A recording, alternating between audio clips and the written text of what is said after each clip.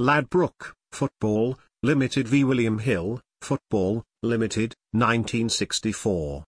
Background. This case explored the intricacies of copyright law in the context of football pools coupons.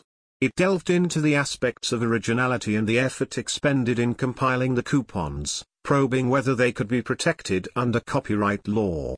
Ladbroke and William Hill were two of the UK's major betting companies, and the dispute arose when Ladbroke claimed that William Hill had infringed upon their copyright.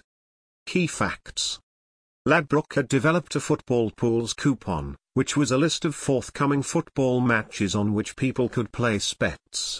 Creating this list required careful selection from numerous possible matches, taking into account various factors like the attractiveness of the match to punters. Ladbroke accused William Hill of copying their coupon and thereby infringing their copyright. Legal issues.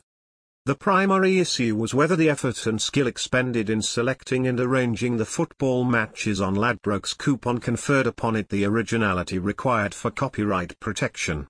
If it did, the next question was whether William Hill's coupon copied a substantial part of Ladbroke's work, thus constituting an infringement. Judgment. The House of Lords held that while labour and effort were expended in creating the football pools coupon, it didn't qualify as an original literary work meriting copyright protection.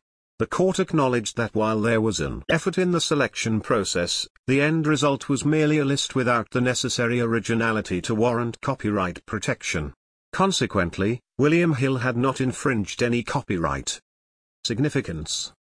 The Ladbroke decision is a pivotal one in UK copyright law, primarily because of its elucidation of the originality requirement. It highlighted that mere effort, even if significant, is not enough to confer originality upon a work. The work must also possess some level of creativity or intellectual creation. This judgment provided clarity on the boundaries of copyright protection, especially in contexts where data compilation is involved. The case remains a touchstone for discussions on the originality threshold in UK copyright law.